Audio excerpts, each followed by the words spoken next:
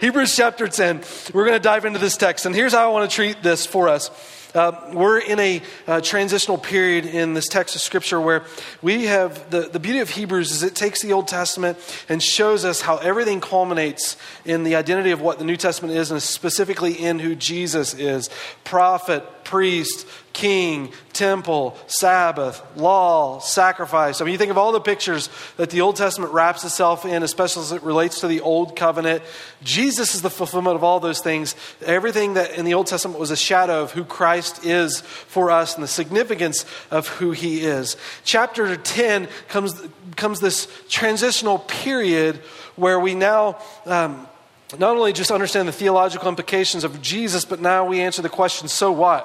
What does that have to do with our lives? And so this chapter starts to make the application for us, and it gives us somewhat of a recap of everything that we've experienced together. So we've actually gone through half of chapter 10. We're going to pick up in verse 26, and I'm going to go to the end of the chapter from verse 26. Then I'm going to bounce all the way back to verse 19, because 19 to 25, I think, is the foundation of this chapter. I'm going to do this fairly quickly, but I want us to see the significance of what's communicated from verse 26 to the end, because it highlights the importance of verses 19 to 25.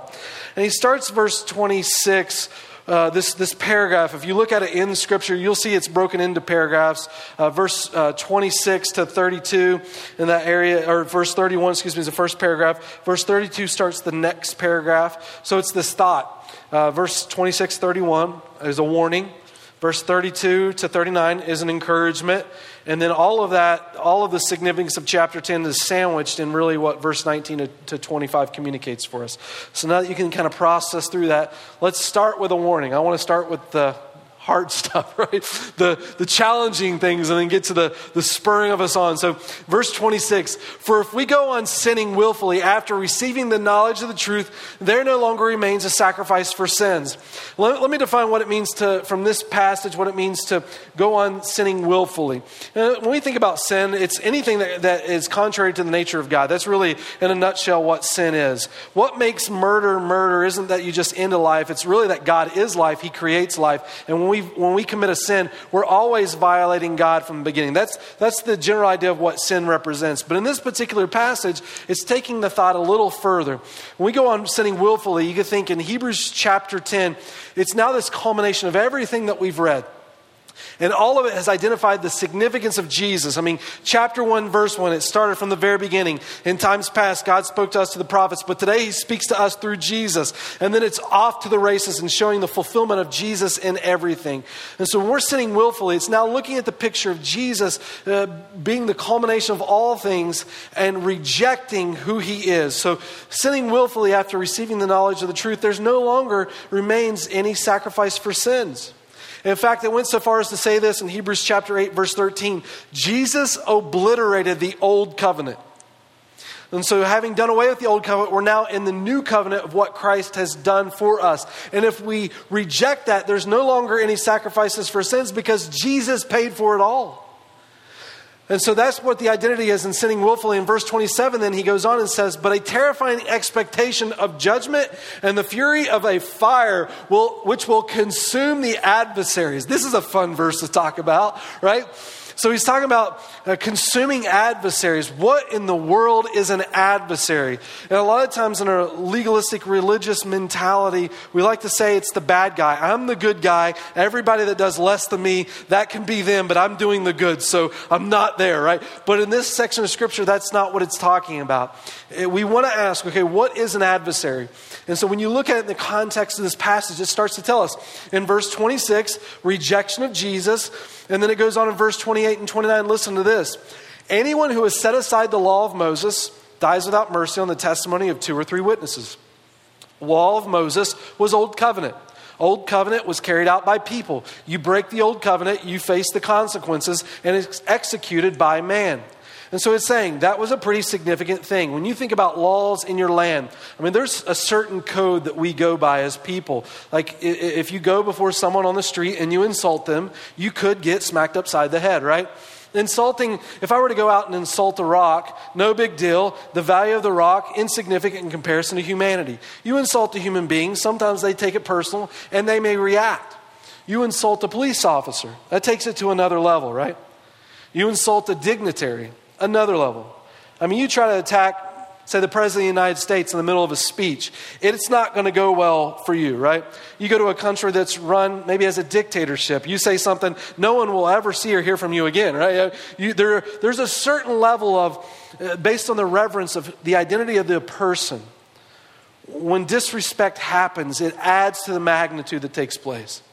And what he's saying in verse 28, when you break the laws that are carried out by man, yeah, that's important.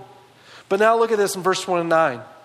How much more severe punishment do you think he will deserve who has trampled underfoot the Son of God and has regarded as unclean the blood of the covenant which he has sanctified and has insulted the Spirit of grace? And he goes on verse 30, for we know him who said, vengeance is mine, I will repay, and again, the Lord will judge his people. You know, it's one thing to insult a person, it's one thing to insult a dignitary or a leader. But in rejecting Jesus, we're talking about the very blood of God who became flesh to serve you. This God that's pursuing you, has given it all for you. And to just walk away from that, to just call that insignificant or to say it's not enough. That's a sobering statement to consider in this passage, isn't it? The magnitude of that stand. And that's what chapter 10, verse 26, this is where the author is at, is saying, look, don't just treat Sunday as something where we're here today because you're supposed to be here today. What happens in this room has to do with something sacred in which God has established for us, this new covenant which cost his life. There is no greater value that could ever be paid. There is no greater moment in history than what took place on the cross because it was for you. And so the thought in this passage is don't trample this underfoot. In fact, 1 Peter chapter 1 verse 18 says this, for we know that it was not with perishable things such as silver or gold that you were redeemed from the empty way of life handed down to you from your ancestors. But in verse 19, but with the precious blood of Christ, a lamb without blemish or defect. What Jesus has done is significant. You don't want to play games. This is the pinnacle of everything history has foretold. And that's what Hebrews has said. It goes back to this beautiful picture in the Old Testament, how God didn't just slap this history together, that this is him unfolding his redeeming story for you from the beginning. It's not to be taken lightly, but to understand that Jesus desires to lay hold of you. You were created for relationship in him. And then, as if it's not enough just to leave that there, he takes this one step further and says in verse 31, it's a terrifying thing to fall into the hands of the living God. Like this is kind of the pee your pants moment right here, right? Like, it's going to be like that, huh? Is it, God? Like, it's about to go down, right? I mean, this is a powerful statement to think about. People don't like to deal with this, but I think when you deal with it in the right way, it can be a very beautiful, secure place to be. You don't want to be on the bad side of God's judgment, but you do want to be on the good side of God's judgment. Judgment doesn't have to be a bad thing. And you think about all the things in this world that tear at your soul, that you despise, that you wish were different, that causes tears and pain in our life. Jesus does not like those things either. And in fact, God is coming to do something about it. But where it puts us is in this place to need to have this understanding of what it means that God is a judge and God has wrath. God has wrath. God's going to bring judgment against things in this world, and you don't want to be on the bad side of that judgment. What do you do with it? I like my grandpa God version, right? Where he just sits in the rocking chair. He's too old to throw the lightning bolts anymore. And he just kind of pats you going by. Aren't you just a good little child? You know, be blessed and go on. I like my God is love, right? 1 John 4:8. I'm going to get it tattooed, right? My God is love. And I don't believe in the wrath God. I believe in the love God. But can I tell you and remind us, we talked a little bit about this last week. God can't be a loving God without his judgment. Because he can't be good. He can't reconcile the things of this world that are wrong without his ability to judge it. God will make all things new, but it's because of his nature that wars against sin and the power to do something about it. That's what makes his goodness echo in this world. And the beauty of what Jesus has done for you is he gives us that place of grace to be on his side of judgment, which frees us in him because we're created to belong to him, to find identity in him. And so listen to this. And when it comes to Scripture, wrath and judgment, even in the New Testament, it's talked about dozens and dozens of times. In fact, if you were just to do a word search on the word wrath, you'll find wrath used over 36 times in the New Testament. You got to deal with it. And it's important as it relates to the goodness and love of who God is, because that judgment is to the benefit of his people. I mean, if you were just to even pour through some of the most significant passages of Scripture, like John 3:16. Everybody loves John 3:16. I mean, you're supposed to carry a poster and show that in the back of end zones if you ever go to a football game. John 3:16. God so loved the world. I believe in a loving God. He gave his only begotten Son. What a gift. Whoever believes in him will not perish but have everlasting life. I get to live forever. I'm not going to be separated from God. I love that verse. That's a loving God. And then when you read just the verses that follow after that, listen to this, verse 18. He who believes in him is not judged. Really cool, right? And then it goes on, he who does not believe has been judged already. It's like you're already standing in this place of judgment. You're already in this place of wrath. John 3:36, just a few verses on. He who believes in the Son has eternal life, but he who does not obey the Son will not see life, but the wrath of God abides on him. Holy cow, right? It's a terrifying thing to fall into the hands of a living God. Or if you're just to crack open Romans, listen to how Romans starts. Romans chapter 1, verse 18. For the wrath of God is revealed from heaven against all ungodliness and unrighteousness of men who suppress the truth in unrighteousness. Romans 2:5. But because of your stubbornness and unrepentant heart, you are storing up wrath for yourself in the day of wrath and revelation of the righteousness of judgment of God. Romans 2:8. But to those who are selfishly ambitious and do not obey the truth, but obey unrighteousness, wrath and indignation. Holy cow, right? Like, enough is enough. I don't believe in that, God. Those verses have been ripped from my Scripture. What do you do with wrath? God's not a good God without it. You know, sometimes when we think about wrath, we think about character of God, we try to equate it to places in life that we're familiar with. And sometimes that gives us a hard place to recognize God, because when you think about wrath, a lot of times we've seen it maybe emulated in the life of a person, and it's when they flip their lid and you are in the path of their fury. Like, I don't want to be in that wrath. But when it comes to God, I think it's very important to just say we don't equate wrath in humanity, which is sinful wrath, with that of God.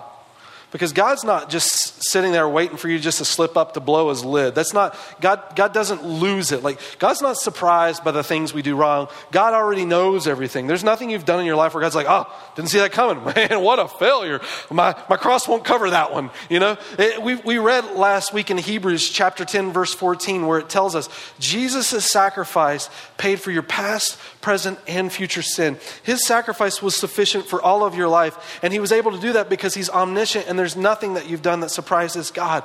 God loves you right where you're at. He may not love the way that you're doing things with your life, but he loves you right where you're at. And Jesus died for that. His sin covers that. And so wrath isn't about God flipping his lid, but it's a calculated response to the sin of this world, where God is finally going to say, enough is enough. You think about what creation is. God is king. God created all. Everything belongs to him. And in creation, Adam and Eve from the beginning said to God, you know what, God, we're going to do it our way. We're going to make life about us, and the things that you created in this world that belong to you now are going to be used for us to serve us because we're king. And they committed treason. And that's sin. It's taking things God created, we defined sin a minute ago, and using it for your glory rather than his. It's about you. And when God pours out his wrath, it's against those things which are contrary to his kingdom. And Peter says it this way to those that are in Christ: God isn't not going to fulfill his promises, but rather he's long-suffering towards us, not willing that any should perish, but all come to repentance. See, what these moments are each and every day are a place of God's grace. God is extending, in the midst of us rebelling against him, God is extending grace to all of us to come to him because of the price he has paid for us. He has paved the way. This God is pursuing us. But he starts off this statement in Hebrews helping us to recognize it's not just Grandpa God who just pats everything and says, I love you, you're good. God is love. But a part of what makes him so loving is that he's extended a place of grace for you to be securely under him as he pours out his wrath on the things that shatter and destroy the world that he has created, of which you are designed to be a part of. We don't take this passage lightly, but we see the significance for which it was created in Scripture multiple times. The wrath of God is an act of the love of God because God hates sin and he hates seeing how sin destroys his creation. And here's another good verse to think about for us. In 1 Thessalonians 5:9 it says this, for God has not destined us for wrath. Oh, thank God, right? God didn't create you for that. God created you to belong. God made you so beautifully, different than any other creature. He made you in his image that you could connect to him. God made you to belong. God didn't design us for wrath, but for obtaining salvation through our Lord Jesus Christ, who died for us. Look, he was only thinking about you. It was for you.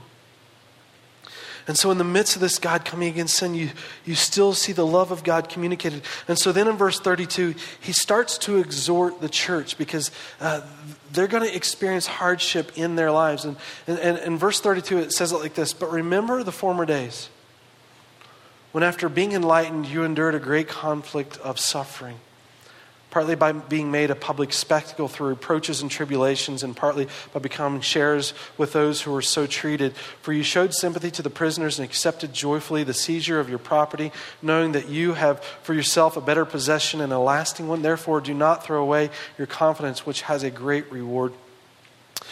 So in verse 33, he's talking about being made a public spectacle. That word is literally being brought up on a stage and being made a mockery of, like people just shaming you before the world. To the point that they endured this and blessing other people who were going through hardship. They themselves have lost possession because of all of this. And he talks about this reward I'll mention in a minute. But what I really want to highlight in verse 32, he says that this is for those who were enlightened. And enlightenment, I think, in this Hebrew passage, or this book of Hebrews, doesn't necessitate that it's talking about a believer.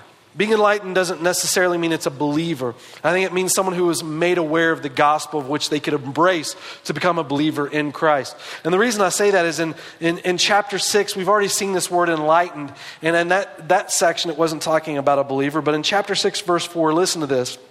For in the case of those who have once been enlightened and have tasted of the heavenly gift and have been partakers of the Holy Spirit and have tasted the good word of God and the power of the ages to come, of the age to come, and then have fallen away, it is impossible to renew them again to repentance, since they are again crucifying to themselves the Son of God and put him to open shame.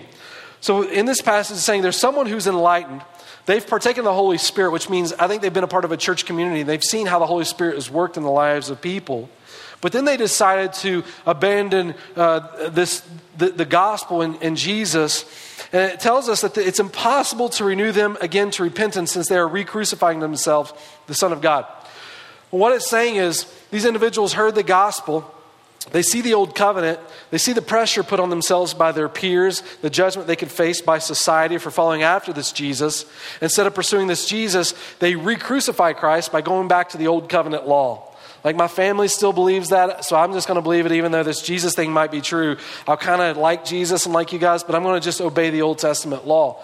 And so what they're doing in that is re-crucifying Christ, because they're saying that Jesus isn't enough. And as long as they're believing that in their lives and they're living that out, that Jesus isn't enough, they're re-crucifying Christ, they can't come to repentance. So enlightenment doesn't mean that they're necessary believers. But what's happening in this passage in Hebrews chapter 10, verse 32, is it's saying you guys have been enlightened. And in the early church, it was difficult to differentiate between true followers of Jesus among the Jewish community and just those that in the Jewish community that were old covenant. They would hear the gospel. The early church, the Jewish believers would mix together in the synagogues with unbelieving Jews. And so it was difficult to tell in that enlightenment of the gospel who belonged and who didn't. But what the author is saying here is that these people started to show the fruit of it. So their lives emulated the pursuit of Jesus because they were coming alongside of those who were suffering for the sake of Christ, and they themselves also suffered. And so in verse 35 it says, "Therefore, do not throw away your confidence, which has a great reward," or a prize. What is that prize? When you consider all of Hebrews that we've seen together, it's communicated. That prize is Jesus and the new covenant he brings to us. You know, I say this to us every once in a while as a church because our longing, honestly, it's not really heaven. I mean, I want to be in heaven, don't get me wrong. There's streets of gold and I'm going to dance, you know. But I'm not, it's not this location that we're really called to. It's a person that we're called to. What makes heaven heaven is Jesus. Where Jesus is, that is heaven. And that's where we should desire to belong. That's where we're created to belong. The Bible communicates that we are in a covenantal relationship or marital relationship in Christ. That's how it describes it in the New Testament. You are designed to belong to Jesus, to have that relationship in Jesus. And so that prize for us is in Jesus as he has brought that new covenant for us. Old covenant obliterated, Hebrews 8:13. New covenant inaugurated because of Jesus. When the Bible talks about covenant, one of the best comparisons we have in our culture is the marital covenant. This place of intimacy, this place of unity, this place where you don't want to experience division because there should be a degree of connected towards one another, where the Hebrew text says in Genesis that two become one flesh. You can't tell where one ends and the other one begins. They have a likeness, a belonging together. Guys, you were created as a worship being. It is impossible not to worship something. You will look to something in this world to give you worth, value, and meaning. And if it's anything other than God, in the end, you will find yourself bankrupt, because the only place you're ever intended to belong to is Jesus. And so it's saying, lay hold of this reward. And it goes on a little further and says, for you have need of endurance. Like, it's not going to always be easy. So that when you have done the will of God, you may receive what is promised in Christ. For yet in a very little while, he who is coming will come and will not delay, but my righteous one shall live by faith. And if he shrinks back, my soul has no pleasure in him. Commentators kind of debate a little bit about what degree of shrinking it's talked about. Is it shrinking in the sense where they don't want to show up on Sunday because a church might get attacked? Or is it shrinking where they're completely denying Jesus because of the persecution that they're facing? They don't really know exactly to the extent of shrinking that could happen. But either way, God doesn't want you to shrink. As he has delighted in you and given everything, he desires for you to delight in him. And in verse 39, it says something interesting here, and I want you to see this in this text. If you go back and read through this passage, starting in verse 32, you'll see a lot of yous. It's talking specifically here. You and you and you and you. But then in verse 39, it's now different. It says we, right? So that becomes important to understand this, because it says, but we are not those who shrink back to destruction. Like true believers, followers of Jesus, we're not those who refuse to identify with Christ, but of those who have faith for the persevering of the soul. What Jesus has done in us, we cannot deny. And so the identity of followers of Christ is to live in this. So think about Hebrews chapter 10, what is about to take place. The church is going to face tremendous persecution. And what you do in that defines you. And so let me say it like this, guys. He's telling us to hold fast in this passage of Scripture to what God wants us to experience in him. And when you think about the future of what our church is today as it relates to this passage, everything that we are, live, breathe, and move in as a church is the gospel. The gospel is what gives us identity in Jesus. It's where we experience the love and goodness of God. It's where the judgment of God becomes protection from us and for us, because God wants to make all things new in him. When you're a follower of Jesus, there is no suffering, there is no pain that you will ever go through in this world that will be wasted. Jesus counts every tear, and God will redeem it all. God will have victory over it all. And so our lives are about living in this. And so if you think of the early church, this mixture of a community that some identify in Christ, others maybe not, because in the Jewish community it blended together. It's saying in this community where you can't always distinguish, we, the true followers of Christ, it's not our identity to shrink away in these moments, but the story that we live and declare as our anthem is demonstrating the persevering of our souls in this gospel. If we let go, there is no power in what we do.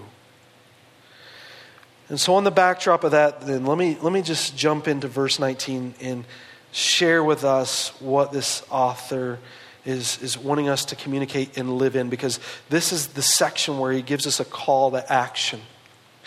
And verse 19 to verse 22 is a concise summary statement of really Hebrews, and especially chapter 5 to 10 that we've seen recently. We talked about from chapter 5 and 10, we specifically highlighted the law or the old covenant, the temple, the sacrifice, the priest.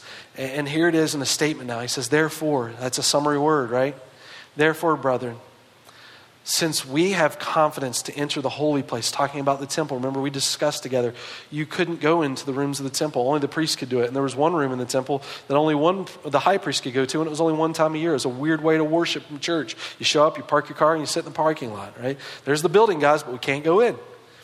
But now he's saying you have confidence to enter the holy place, the temple, by the blood, which is the sacrifice of Jesus, by a new and living way, the covenant, the new covenant, which he has inaugurated for us through the veil, which is what separated the rooms in the temple. There was a veil there. That is his flesh, which is his sacrifice.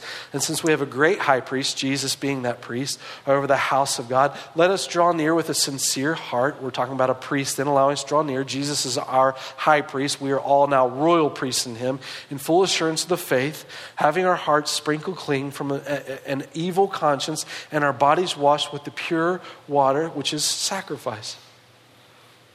So you see all of this talked about in the picture for which Jesus has created for us. And so in that statement then, he gives us these three verses, verse 23, verse 24, and 25. If you have open your Bible, I want you to see in verse 23 and verse 24 and verse 25, he says this phrase at the beginning, let us. Verse 23, let us then. And then in verse 25, he gives a negative statement that we don't want to do. And then he says, but do this instead. So in the middle of the verse, you'll see a but and do this. So this is the spurring on. This is how we are called to live our lives. So this is what he said, let us hold fast the confession of our hope without wavering. Like, it's going to be difficult. There are going to be challenges, but you've seen the security that's in Christ. You know that this is dependable, for he who promised is faithful. I can tell you in life, like, nobody wants to be burned. When you trust in people, you don't want to find them that not dependable. You don't want to see the faithlessness of people. When you trust in them, you want to see that there's only so much a heart can go through in life, right? Like, you don't want to trust again to see something else fail you. And so that's what Hebrews 1 through 10 is, those chapters. It's laying this foundation for our life. It's saying, if anything in life you can trust in, if there's one thing that you know tomorrow, it's not going to change, it's going to be the same forever, it's Jesus. So let us hold fast the confession of our hope without wavering, for he who promised is faithful. One thing you can cling to in life, hold fast our confession. Every one of us will stand for something. You are a worship being. You will find something to find worth, value, and meaning in. Everything else will sell you short. Everything else won't deliver the identity for which you truly have.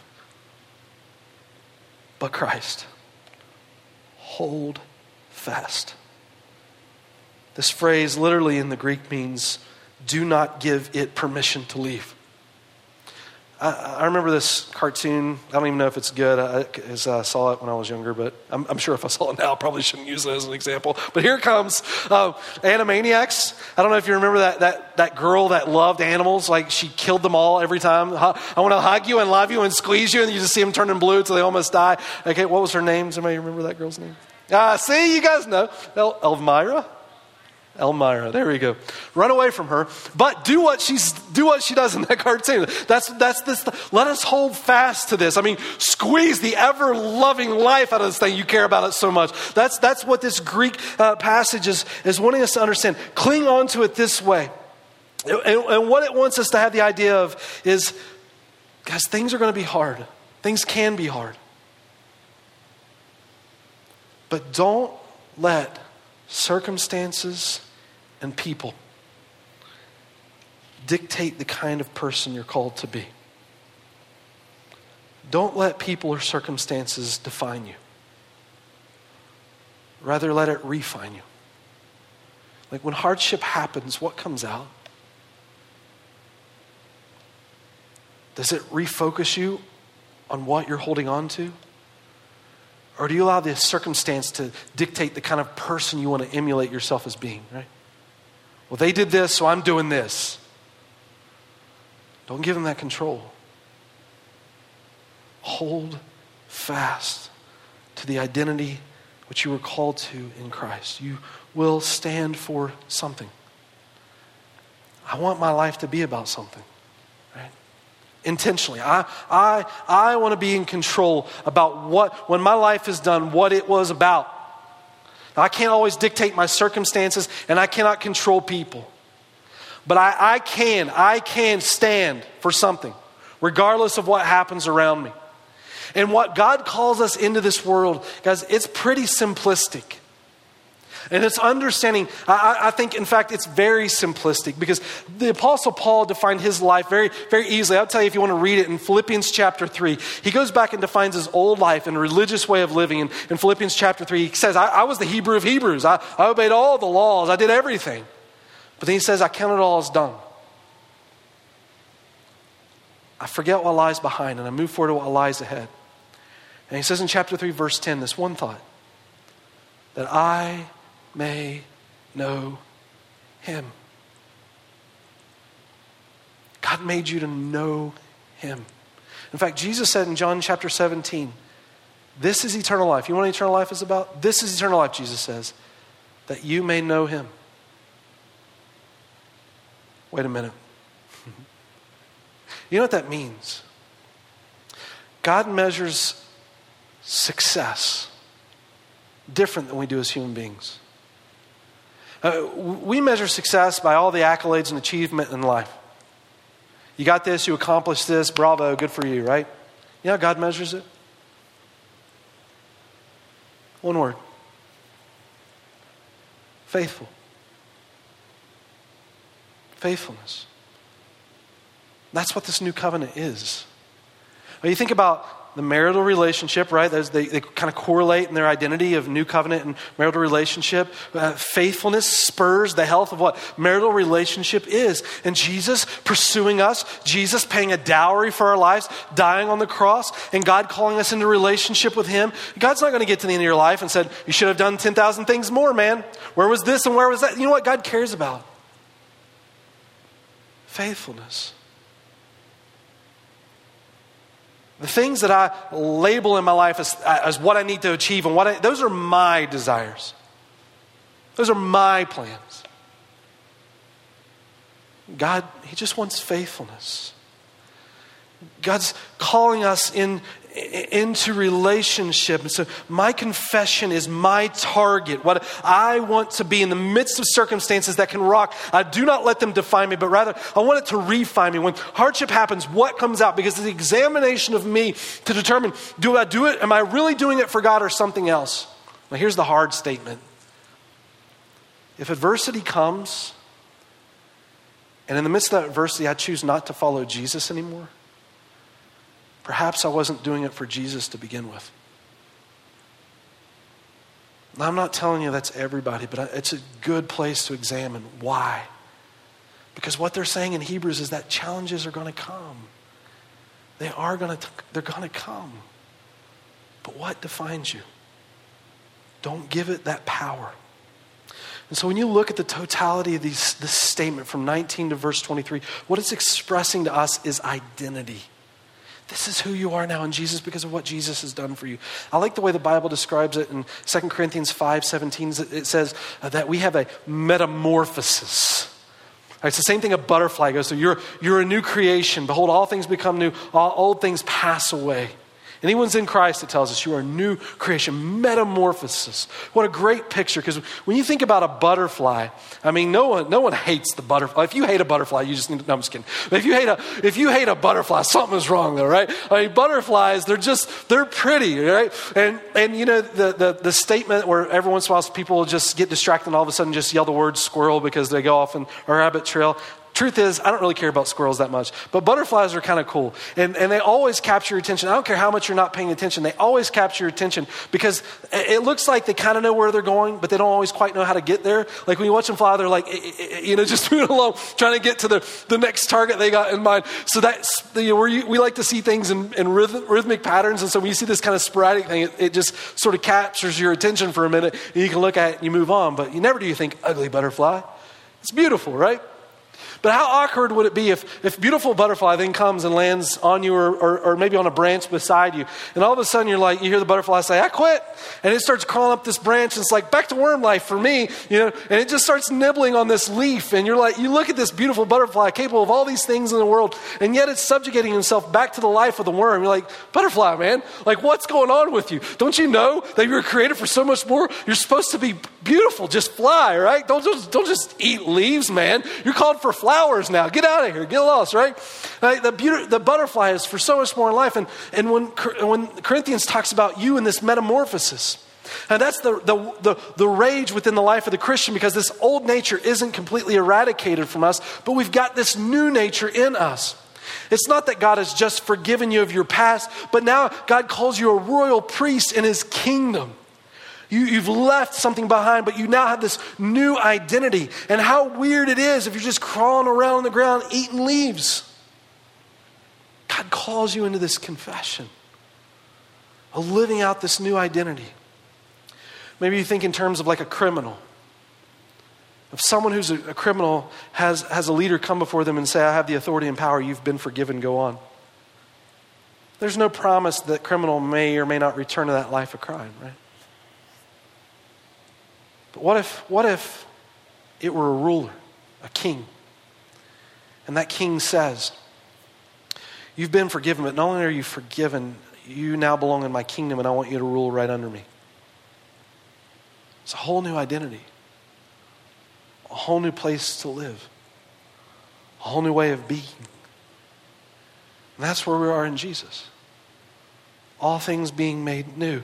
And it's then on the backdrop of this thought, he gives these final words to us. He says, and let us consider how to stimulate, which is also this word for provoke or contend one another to love and good deeds, not forsaking our own assembling together as the habit of some, but encouraging one another, and all the more as you see the day drawing near. The imperative in this section is actually don't forsake assembling together. Like Sunday is a good day for God's people to get together. And our culture is taught to treat that day that certain way. So don't forsake opportunities that you've got to get together. And truthfully, guys, if we understand what Jesus has done for us, we really shouldn't have to have anybody even tell us this. We're like, no joke, man. Do you know that this was the greatest day in history that defines who I am and everything that I'm doing in my life? Do you know how important this is, not just for now, but for all of eternity? Like, I'm not just keeping this with myself. Why do you even have to say this? But it's because within our soul, at some point, we start waging this war. And the reason we leave this identity of beautiful butterfly and we go back is at some point in life, we have this tendency to start believing a lie as more beneficial for us than the truth. And we need to be reminding one another of who we are and our identity in him. So do not forsake this. And he gives these three statements. He says this to us. He says, let us consider how to stimulate one another to love and good deeds. This idea of stimulating, the only other time it's mentioned in the New Testament is in Acts 15. Acts 15, when Barnabas and Paul are arguing on going on their second missionary journey, they're getting ready to leave. They have this argument, and it's so intense that it separates them. That stimulation that happened there is now the same sort of emotional stimulation or the same involvement with one another, only for a better purpose here. Not to separate, but to bring us together in him. So let us figure out how to provoke. I think the better word is actually contend one another to love and good deeds. This phrase literally means for us, it carries this idea to connect so deeply with one another so that we don't sit still as believers. We can't sit still as believers. So here we are gathering together in this assembly, not to just do it on Sunday, but because the greatest event for which we all stand for in Jesus, we're stimulating one another, where we do not just sit still in this, but we're called to something more in Christ. And so he says in the next thought, but encouraging one another. Now I want you to know, being here today, if you're living and breathing, you need encouragement. Now, whoever is sitting around you, near you, if they're breathing right now, they need encouragement, right? We all need encouragement in life. But this isn't just saying you pass someone in the hall and you say, how you doing? I'm doing all right. How you doing? I'm doing good. All right. The word of encouragement, it's not just saying a word of encouragement. The same word for encouragement is the Greek word parakaleo, where we get the word for Holy Spirit. It literally means to come alongside. To be present in the life of someone for the purpose of what this passage is calling us to in Christ. And then it says, all the more as you see the day drawing near. Which means every day we're one step closer to seeing Jesus. Every day, one less moment to glorify him in this life. I think the only thing that you'll take with you in this world into the next is people. And the opportunity that you have to make the most of today. Hold this glorious confession, contending to love and good deeds, deeply connecting, encouraging one another as the day approaches. I've ended every one of these talks, I think, or at least nearly all of them, with a little bit of lesson from church history. So let me close it with this. These two missionaries are connected together almost 200 years separated, but on the left-hand side is David Brainerd. He was a missionary in America to Native Americans in the New Jersey area. On the right-hand side is Elizabeth and Jim Elliot. Jim Elliot, that was the first biography I ever wrote or read about a missionary. Elizabeth Elliot wrote it about her husband.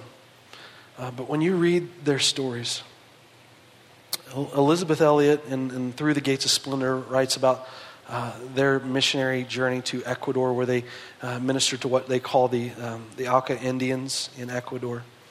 And they went down as a group of missionary families. And when they first encountered up close and the personal opportunity to interact with these individuals in Ecuador, the group of men went, the ladies stayed back. It was their first encounter, and all the men were speared to death and killed, including Jim Elliot, who was only 28 years old, leaving Elizabeth Elliot as a widow. David Brainerd was an orphan by the age of 14. He went on to college. He ended up getting kicked out of college because he criticized one of the professors. And his desire, though, was to go into ministry. And he finds another opportunity. Rather than schooling into ministry, he finds another opportunity where he studies under a minister. And then he ends up going to Native American tribes to do ministry. And he really only ministered for 3 years. He went to one tribe for 1 year, saw nothing take place there. He decided to move on to another tribe, saw nothing. Finally, he gets to the third tribe, and they start to turn to the Lord. He helps this tribe secure land, because at this time America's persecuting the Native Americans. And so he helps them secure land for their protection. And then he dies. 29 years old. He starts to see all this effect take place with this people in the gospel. And he has tuberculosis. The story goes he went to Jonathan Edwards' home. He died in Jonathan Edwards' home. He died. All these things these individuals could accomplish. I mean, if I could give my life to let either of these guys come back. I mean, these guys loved God to a degree I don't even know if I could ever achieve. These guys gave it all for Christ. And what's God thinking? Doesn't he know what these people were capable of, right? Well, I think when I first read the story that Elizabeth Elliot wrote about the missionaries, this phrase was in there that she placed in the book of what Jim had spoken that has just resonated with my life. It's something I've held on to. He says, I seek not a long life, but a full one. I tell my wife that all the time. But I seek not a long life, but a full one. And he gave it. Right? Or David Brainerd, look at this one. Lord, let me make a difference for you that is utterly disproportionate to who I am. I feel like that's been my life every day in following Jesus, right? What God is capable of doing in us and through us. But their lives cut short. Why? But you know, before the Lord, their lives were beautiful. Why? Because God doesn't measure success the way we do. They were faithful. They were faithful. In fact, if I'm giving you a precursor to chapter 11, that's all chapter 11 is. It's the faith chapter. That's what God calls you to in your relationship with Him. God's desire for you. Don't let circumstances and people dictate who you are. In Hebrews, he's saying, look, the moments that you face in life, there will be adversity. There will be challenges. But all God asks in your soul is just to know Him. God knows. God knows the hardship. Because that's a hard thing to remind ourselves of when we go through difficult times. But God knows. God knows. And all He calls you into. Faithful. Elvira, man. Or Elmira, or whatever her name is. Squeeze the confession that you have in Christ. You know, just to give you a beauty to the ending of this story. When David Brainerd was dying, Jonathan Edwards had his journal. And he decided to publish it because he read what this young man wrote in the mind and love that he had for Jesus. He published it. And here we have someone in the 1700s in America, before America was even America, wasn't even founded as a country yet, living for the glory of God, publishes this journal, and it gets in the hands of young people that it impacted for centuries. William Carey, and his Henry Martin, his companion to India, they were inspired by David Brainerd's book. It was one of their favorites. The same was true for Jim Elliot. Jim Elliot clung to David Brainerd's stories that he wrote in his journal. Long after his life was gone, his love for Jesus, though his life were short, that faithfulness continues to resonate in this world. This message has been brought to you by Alpine Bible Church in Lehi, Utah. If you'd like more information, please visit us online at alpinebible.com.